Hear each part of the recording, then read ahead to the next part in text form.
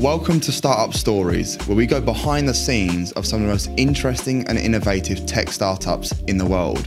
Each episode will bring you in-depth interviews with entrepreneurs and business leaders sharing their personal stories on success, failure, and everything in between. So whether you're an entrepreneur yourself or someone that's just generally interested in the world of startups, then Startup Stories is the perfect place for you to gain insight and inspiration into some of the most exciting players in the game.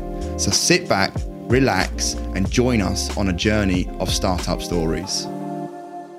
Peter, welcome to the Startup Stories podcast. Thank you. Thanks for inviting me. My pleasure. So there's going to be some people that don't know who you are. So for the listeners, could you give them a brief introduction? Yes, of course. So I'm Peter. I'm from Germany. I'm originally a developer. I was doing software development also in parallel to my studies. Projects became bigger. So I founded my first company out of university. It was a software development company. But over time thought, okay, so I also want to do more. And especially also kind of like got into this entrepreneurial mindset. So like starting companies is a lot of fun. Working with the people that you like, bring them in and build great products. So I decided to move to Berlin 8 years ago, joined a company builder, and this company builder happened to build fintech startups in focus. So that was my segue into the finance world. So where I never thought I would ever end up. So especially during university times. So when we had like economic topics, I would say this was not my favorite because it was not much technical. But yeah, so things change in your life. So I got into the finance industry and was able to join Solaris Bank in the founding team. So we built up a bank from the scratch, and this was the first fintech startup getting a banking license in Germany. And I was their CTO for the first 3.5 years, but also got into the crypto and blockchain ecosystem pretty early, also just from this idea kind of, so if people can hold their bank in the pocket, so why are we still working on the bank? So what's it all about and what you can do with it from inside a bank? So this was my research theory, but I really fell into the rabbit hole and wanted to work full-time in it. And long story short, then built up a kind of a digital asset trading exchange for Börse Stuttgart, which is a like regional stock exchange from Germany. And for the past 2 years, we're building up unstoppable finance with our product Ultimate, and we want to bring DeFi to the masses. Thank you for the introduction. And, looking at your resume on LinkedIn, you've had quite the experience with different startups that you've been, as you mentioned, the founding partner of, which is really interesting. But so that's why I want to sort of unwire all of your journey and understand why you became who you have become today. So can you think back to your earliest memory from your childhood? What comes to mind?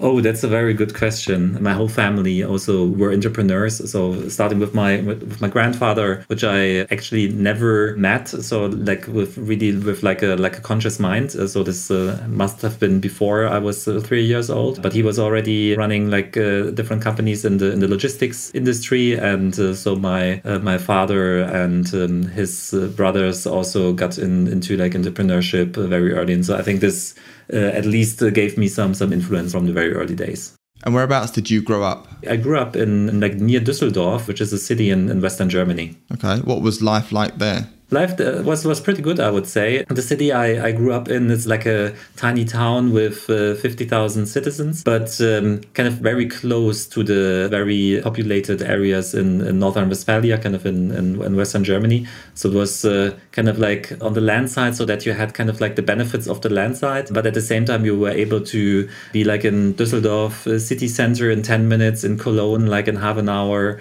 in this Ruhr area, kind of like this the biggest kind of like concentration of cities in Germany. That was also only about like 10-15 minutes by car. So it was a pretty good area to grow up, because you kind of had both. So you had kind of the whatever like the sweetness of living on the land, but so if you wanted to have city life, you could go to the city. Yeah, that's a nice little benefit having both of them. How would you describe yourself as a child? Well, I think that as a child I was very calm, very silent. So I kind of, when people were talking to me, I turned like red, like a traffic light in my in my head.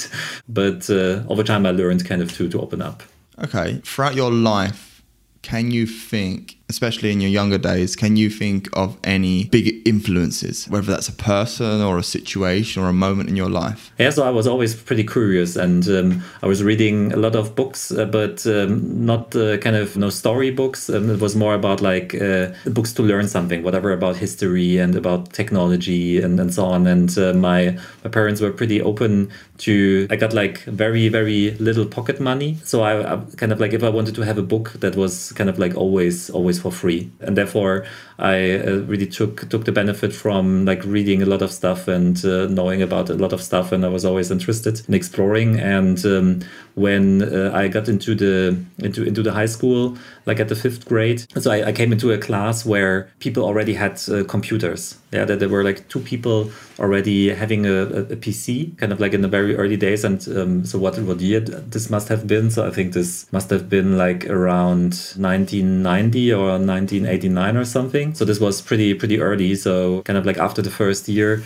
any one of the boys had a computer somewhere like in reach, and we were like deconstructing and gaming and so on. And I think this influence was very important also to take this direction into like information technology and learning to code, and kind of like growing up with a computer at those days has definitely not been kind of the normal.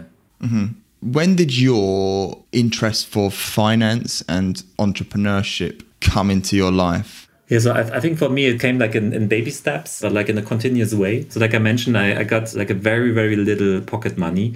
So which means that especially when you get like in the teenager ages and whatever you want to buy something, I had to start working very, very early, and whatever, delivering the newspapers. And so I worked in like in an auction house, kind of like presenting the pictures and helping like with administrative stuff there, and gave like math teaching and whatever, teaching people music instruments and so on. So I was like always very active in finding ways to finance myself. And I think this over time then kind of like when coding came into the life, then whatever, you talk to people, hey, I do coding, and then people tell you, hey, we need something, can you build us whatever, a database for something? And then you kind of develop yourself into doing that stuff. And so I never had a plan kind of, so in 3 years I want to be an entrepreneur and run my own business. It happened through all these baby steps that I got into the situation. And maybe the main influence where I definitely would say that it had an impact was simply that kind of that there was a need. Yeah, so I wanted whatever to buy something. I bought my first electric guitar with money that I earned myself, and that's also like that electric guitar. I still own it, and it's still fun because I know that there was like my sweat flowing into it, so that I was able to buy it. Mm-hmm. We see entrepreneurship all around us every single day, but not everybody is influenced by it and more so want to pursue it. But what was it about the idea of entrepreneurship that got you hooked to the point where you actually wanted to pursue it? Well, so I think there was, like I described in the very early days, simply the demand. Yeah, so if you want to buy something and you don't have the money, there's like 2 options. You can steal, or you can get the money from somewhere and earn it. And I took the second option, and so it became for me totally natural to work like in a freelance way, and to kind of have jobs and take a responsibility to find jobs and so on, and also be creative. Like so I taught myself guitar, and I wouldn't say that I was like the John Frusciante kind of the best player in the world, but if you're like already a little bit better than kind of the people you teach, you can give lessons, right? So this is like you can share the knowledge and earn a little bit on top from that, and that was exactly what was happening. And in the end, this kind of like continued. Like then you do coding. There's other people who can't code. All right, so you can help them. You can build something for them, and so through all my studies, kind of the projects became bigger, and then of course I wanted to work on those bigger projects, but I needed to have helping hands with me. Like I needed to build a team around me that led into the first founding. Can you remember, whether it's successful or not, can you remember your very first business idea, and what was it? Well, so the one that I just described was simply like doing services. So we were kind of like coding for money. So we helped people to build their digital products. Like it was around 2008 when we founded the first company. And in the end, it was bootstrapped, which definitely also brings its own impacts, and is also kind of a very interesting experience in the beginning of a career to bootstrap something. Can elaborate on that also a little bit later. But yeah, so first business ideas. So I think there was like all the time there have been ideas around me, so that I wrote into my idea book, that most of them I didn't build, but the one I had very early and where I was a little bit sad afterwards that I was not building it was building a password safe, because Okay. so this, as when we worked in this in the software development company, we've seen like a lot of clients and people around us who were struggling, like whatever with, hey, can you send me the database password? And then people were sending this via email or SMS or whatever. And like, especially whatever 15 years ago or 20 years ago, people did not care like about security. This was just like, yes, of course, I can tell you here, this is like on my note like that I put on my screen or something like that. So that there was kind of like, and we thought like, this is not right. Yeah. So like passwords are secret. Yeah. And they need to be treated in a secret way, and you need to rotate them, and you need to develop like certain processes around that. And so I thought, hey, so to have like a team password safe, that would be a great idea. And I think whatever 3 years later, there were 1Password and LastPass and all these companies. And but I think so. Like, well, but what's the gist? So the gist is I always had ideas that were around solving a problem. And that is kind of like, so people don't share passwords in the right way, and this causes risk. Okay, so there's like a solution for that problem. And many things that I discovered over the past 20 years followed that analogy kind of. Is there a problem? Yes. Okay, let's solve it. And if you solve it and it's worth something, then people will pay for that. What were the biggest lessons that you learned from your first business idea then with this password safe? It's very, very important. Of course, like ideas are nothing. Yeah. So you can be proud about like having ideas, but building them and really bringing them to market. So that's the main thing. So the only thing that counts. And from my first founding, I think like the positive lesson was that I, kind of like really to bootstrap something is like a very interesting way to build something up, because it really forces you to be profitable, and kind of like you are very, very close to your business and to product market fit. And so it's way different compared to being financed by investors and whatever kind of which require you to have product market fit in 3 years and whatever. So this like bootstrapping is a very, very nice founding experience, kind of to really learn it the hard way, and also kind of like whatever, not paying your salary and just like being very, very, very, very close to the edge, and just saying like, okay, so I really believe in that, we continue. And then kind of it turns out you get the revenues and build up the company, and things are working. So it's like a very, very nice feeling. Maybe on the downside, I think what I learned from my first project is really you need to have a balanced founding team. This was mainly the reason why I also decided to move on, that I didn't have the impression that me and my co-founder were like married forever. Yeah. So this worked. Like it was impossible to bring up this company and make it work. But in the end, after a few years, I realized that the founder fit was not given, and that I was like more and more frustrated about that. And so then I decided, okay, so even I think for like getting the first employees and getting the first projects, building the first projects and so on, I had a very, very big chunk kind of like of making it work.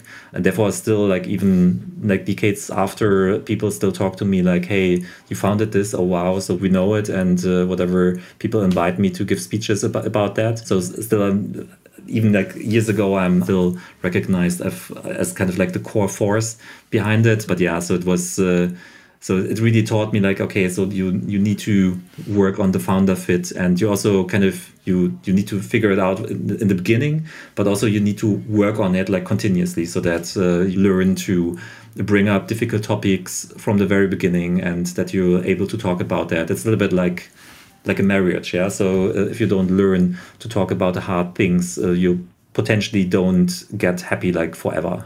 Absolutely. And with regards to your mindset and the way you speak about entrepreneurship, as you always say, it's about solving a problem, always has been. Where did you get this mindset from? Or was it like what you said, baby steps? Or was there someone that gave you, had the biggest influence on you to think this way or learn this way? So like many things that I also describe and talk about are mostly found out by myself, I would say, kind of that. So I always reflect what's going on and what's kind of like working and so on. So this kind of many things kind of like grow inside of me and become kind of outspoken for me when I really realized kind of like that these theories work in a way. And therefore, so also I don't read much whatever business books and so on, or whatever books of famous founders and so on and so forth. So this is like a little bit boring. So I think you get like the interesting aspects anyway from somewhere. But yeah, so I don't have idols. Maybe the biggest influence that I got also when reading such a business book was The Lean Startup by Eric Ries, because kind of like this really hit the nail for me. Also kind of when it comes like product market fit and to how to build up a company and do like be very pragmatic in the beginning and test your theories with the market and so on. So I think this really was enlightening to me. But other than that, I don't really remember books that I read that got me to the next level.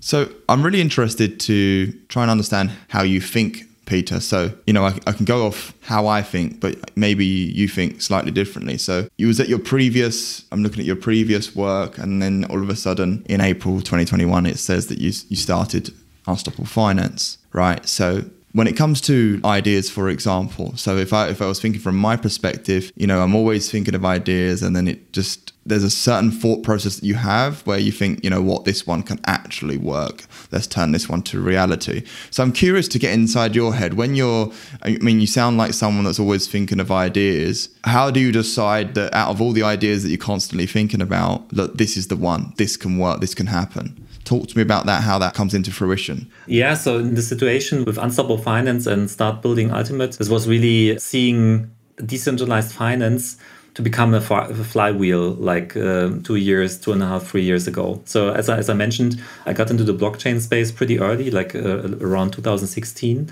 And kind of especially when it was like before the hype. So kind of like you get the theory and you build up your mind kind of like where things might move. And I was constantly thinking on how could like a different finance system look like? Yeah, so like maybe like with fewer intermediaries, with maybe still banks involved, but in different roles, and like new technology introduced. I'm also constantly talking about kind of like the internet of money. Yeah, so where is it? So we have like a global information system with the internet where we can access information globally for the past 30 years, but we don't have a finance system that works the way. So like making a transaction usually stops like at the borders of Europe, and then you need to have like SWIFT correspondence bank systems or PayPal or like other intermediary solutions. But we don't have like something comparable to the internet for the finance world. And with public permissionless blockchains, I kind of found for myself the first technical implementation that could bring us to this level, so that we're able to wire transactions globally in a way where kind of, so also comparable to the internet, like the internet is not owned by anyone. Yeah, so you could say there's maybe different companies and associations owning certain parts of it, whatever, like ICANN, the domains, and there's like whatever the router producers, and there's whatever the web server producers and so on, but still kind of like the internet is not owned by anyone. It's like a set of open standards. So that's what, from my point of view, what we also need for the finance world, so that people can transact like in a network on a free basis, like without asking anyone for permission. And if somebody offers a financial service to somebody, this is offered by a company, by a DAO, or by a certain group of people in a specific technical way. And this is kind of like what I discovered for myself, like in a very, very early time. And when we realized that, like with MakerDAO, with Uniswap, and all these projects,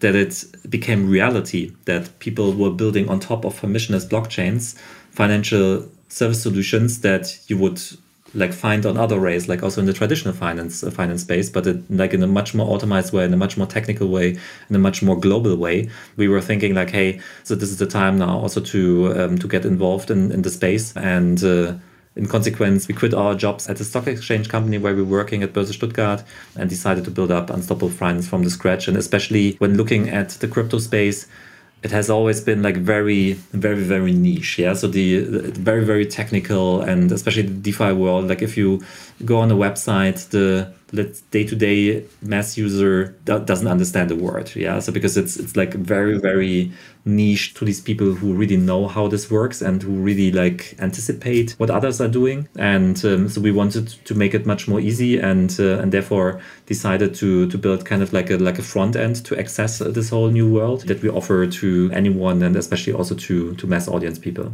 Yeah, and this was kind of our first start. And a couple of months or a couple of weeks ago, we then made like a second announcement that we're going to start a second company now. And the reasoning behind it is also we want to bring DeFi and decentralized finance to the masses. And from our point of view, there's one very interesting development now coming towards us. This is like with the MiCA regulation in Europe, there's like a common rule set introduced not only for crypto services, but also for issuing stablecoins. And stablecoin, from my point of view, is a very fascinating product because it combines, let's say, the best of both worlds. So there's like the stable value of a governmental currency, like the euro or like US dollar, but it's tokenized. So it's kind of brought on the blockchain so that you can wire it on the blockchain in real time in a global way. And you can build on top of that, you can code it, you can use it in DeFi, you can make it programmable. Also with our experience, like in building up a bank, building up a asset trading MTF in Germany. So we're pretty familiar also with this regulated world. So we said, okay, so let's use the opportunity and build up another company, and found a bank again. So you started the company in 2021. What does a startup need to do right in order to make sure they have a successful start? So it starts with the founder fit. So like I mentioned earlier, so you need to have like a very balanced group of people. Also, of course, as broad as possible, also that you can cover all the different topics that you need from the very beginning. So you don't want to step on each other's feet when you start building something up. And I think you need to have an ability to hire the right people for your team. And so to me, also when looking back to all the companies I built up so far, was always the key principle to get in the best people, and especially people that are like-minded and that click very easy together and can form a team very, very quickly. And over time, I, of course, met a lot of people from different sectors, not only engineers, also kind of like in all areas of a business. And in the end, with Unstoppable, we managed pretty well to get in a very short time, really, really cool people into the company that like started clicking and building a culture kind of like from the first day onward, so that we as founders were able to also delegate a lot of responsibility. Because so what I also always find important is founders, of course, need to ramp things up in the very beginning, but over time, like especially when being a leader, it's your responsibility to work in the future. Yeah, so kind of like, and I think the hard process for many founders is to separate from working in the present and kind of like doing everything yourself versus working in the future by delegating all the kind of like stuff that needs to be finished in the present, by delegating it to a team members and trusting them that they can do it the same way as you can do. And I think so this process is more easy the better you know the people and the better they are. And most of the people that we hire are smarter than us. Yeah, so they know like their topic and their field much better than we do. And this makes it then very easy to delegate and to also empower them to drive their mission inside the company and also make it theirs, because of course we're the founders, but for us it's very important that the company is not only owned by us, it's also owned by each of the team members that we have in place. That's a really good point you make, because I've seen this come up a number of times, the whole subject around being able to let go and delegate. It's a problem that I faced a few years ago, where you do everything yourself and you're really not saying, I thought I knew it all, but when you can see yourself doing the work, you know that there's, if you make a mistake, it was your mistake. So there is that difficulty that I know that a lot of founders find in letting go and trusting someone else to do it. So firstly, how do you overcome that? And secondly, what would you say is the best way to manage that as well? So like, if you want to delegate, how do you keep that fine line of, I still want to be able to see what they're doing, but don't want to be micromanaging them at the same time? Yeah, so I think each manager has their own way of doing things. And so I think naturally there are people who do more micromanagement and there are people who do less micromanagement. I'm probably on the very extreme side of doing less micromanagement because I feel very comfortable, especially when I know the people very well or we have worked together in the past, so that I'm really able to let them go and also let them build their ideas. Because also what I learned in engineering is there's like always whatever 7 ways of building something. Yeah, so whatever, like to choose a certain architecture, to whatever name everything and so on. But usually all of these 7 ways solve the problem in a feasible way. But if you kind of like force people to do your way, they're usually less motivated to do this. So therefore, I developed for myself kind of like these check marks so I want to know like what solutions are there. So if like a team member has a solution which maybe is not mine, but where I still believe that this can work, then I let the person do this, and that just install kind of like guide rails for something, whatever it's not. So not choose like too many technologies, and kind of stay pragmatic and kind of first build like a proof of concept, and then we can see how things turn out, so that we can still change our mind and fail fast and cheap. So that's kind of like how I do this. So to set the guide rails, to also name very clearly when I want to be involved. Yeah, so there's, for example, like topics around security or so where I always want to be involved, and where I have like a more strong opinion, and because this also then translates to you being a managing director and taking also legal responsibility. Yeah, so this is kind of you need to tell the people when you want to be involved, and if you have these callbacks when they know like, okay, so now I need to inform, and then you have like an ad hoc meeting, that works pretty well. Yeah, I really like that. It's a very, very good point to analyze that if you don't allow them to do it in their way, they'll be demotivated. I didn't really look at it like that, but it makes total sense for sure. How do you make sure that they're able to do it their way, but also make sure that the way they are doing it is efficient, for example? Yeah, so this of course requires some observation. So, for example, in Unstoppable, we work with like very short iterations. So we have like a ongoing roadmap what we want to build, but it's more like on an epic space, so that we plan it like every 3 months, so that we know like what are the topics we want to work on, and in like the consequence like of each of these planning cycles, there needs to be a release. And in the end, so if we figure out, okay, so the feature is too big, or we need to split it up, and we need to involve other teams, then we can adjust and then weave in and say like, okay, so is this working? Is this going the right direction, or do we need to change something? And of course, there's always also like a form of delegation. So I have an amazing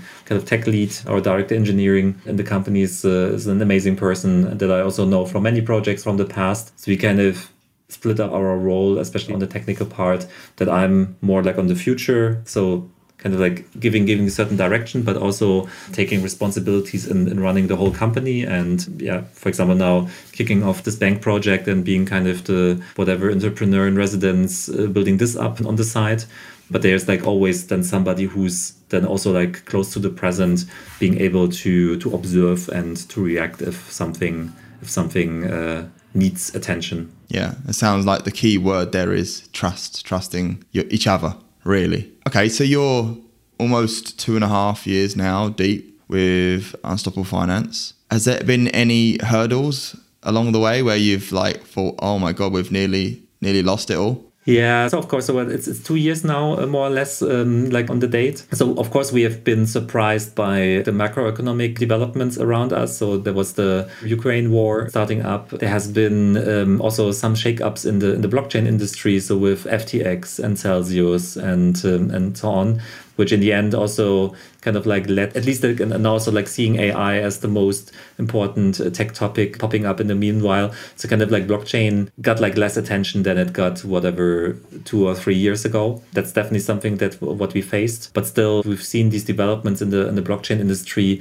now for many years, and it's always this like roller coaster, kind of like that. There's whatever like a new hype, then there's like the valley of sadness afterwards, and like the winter, and then it kind of like there's like the next technology coming up, and kind of like triggering the next hype. And always like in these winter times, whatever the hype people got kind of like whatever flushed out and whatever now jumping on AI and whatever trying to fool people over there with their ideas. And that has always been very giving like a positive feeling if you realize that there's only builders in the space anymore, and just like really intending to build like the next wave of innovation in a technology sense. And I think this is now what's going to happen. So there's like less activity on the market side. There's not so many new users coming into the space, but there's a lot of groundbreaking technology being built right now. And that's kind of now also us with building this infrastructure with the wallet,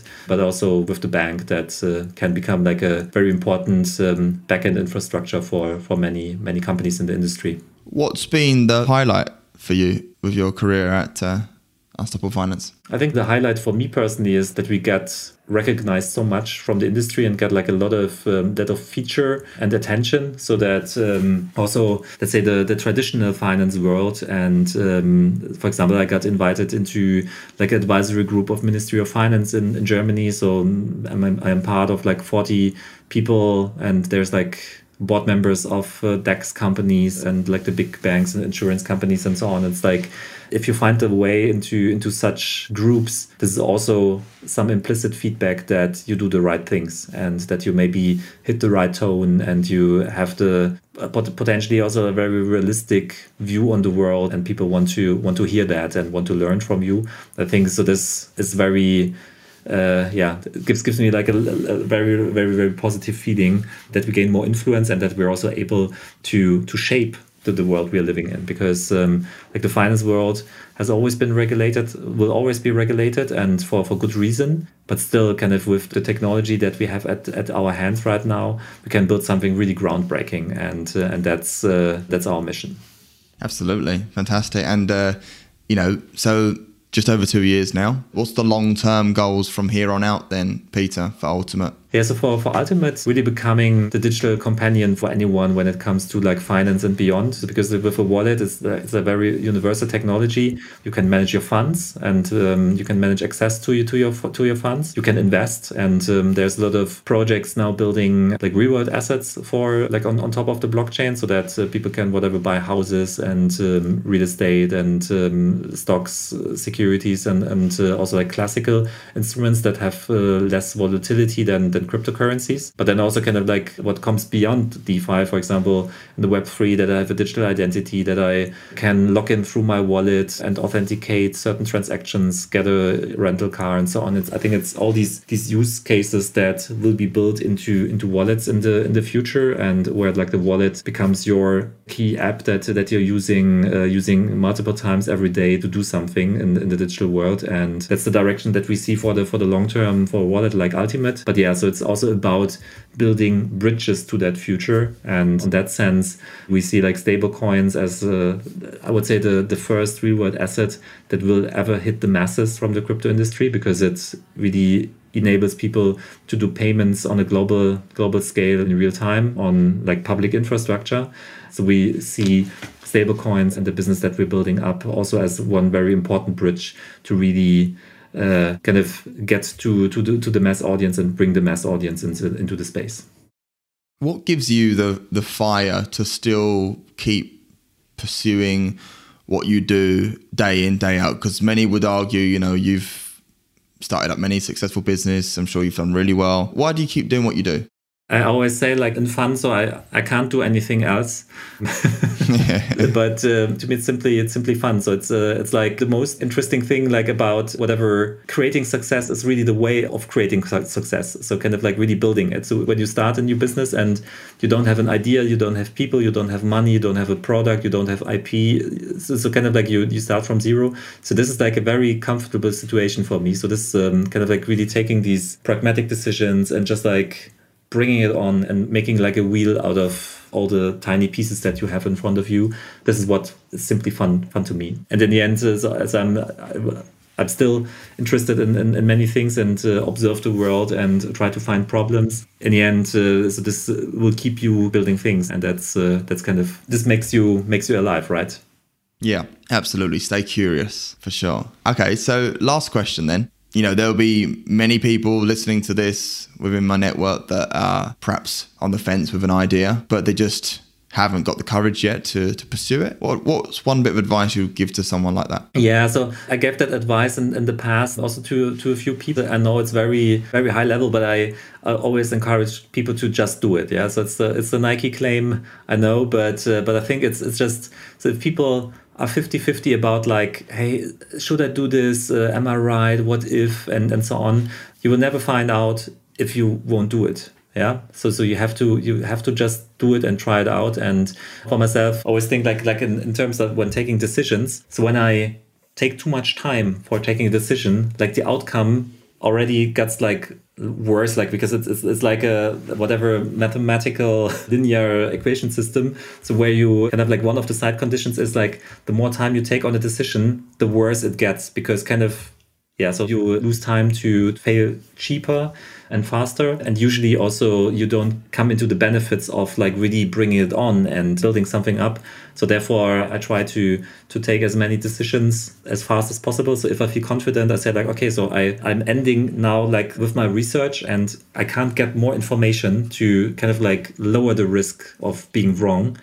So then it's like about, okay, now taking the decision and doing it. And I think this is what people need to learn. It's like having a dream and being confident that there's like a chance for that. Then start doing it. Talk to people, get in other opinions, make sure that it's not only you liking the idea under the shower. So it's really about talking to others. They won't steal your idea. Yeah. So also like a very ongoing myth. So like I've never heard about somebody stealing an idea from somebody else, because it's about the execution. So talk to others, get the feedback, and make yourself like more confident for your undertaking. And if you get that support, then really just do it.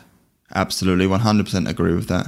Thank you very much, Peter. Really enjoyed hearing all about your journey with Unstoppable Finance, and looking forward to seeing where you take it next. So yeah, thank you. Thanks so much for inviting me. It was big fun. My pleasure, Peter. Thanks for listening to this episode of Startup Stories. I hope you enjoyed hearing from our guests and learning more about their journey in the startup world. I'll be back soon with another exciting episode featuring a new guest, so make sure to subscribe to Startup Stories so you never miss an episode. Also, don't forget to follow me on social media for updates and additional content. And if you have any suggestions for guests or topics you'd like to hear about, please reach out to me. And as always, I appreciate your support and feedback. Thanks for listening, and I'll see you next time.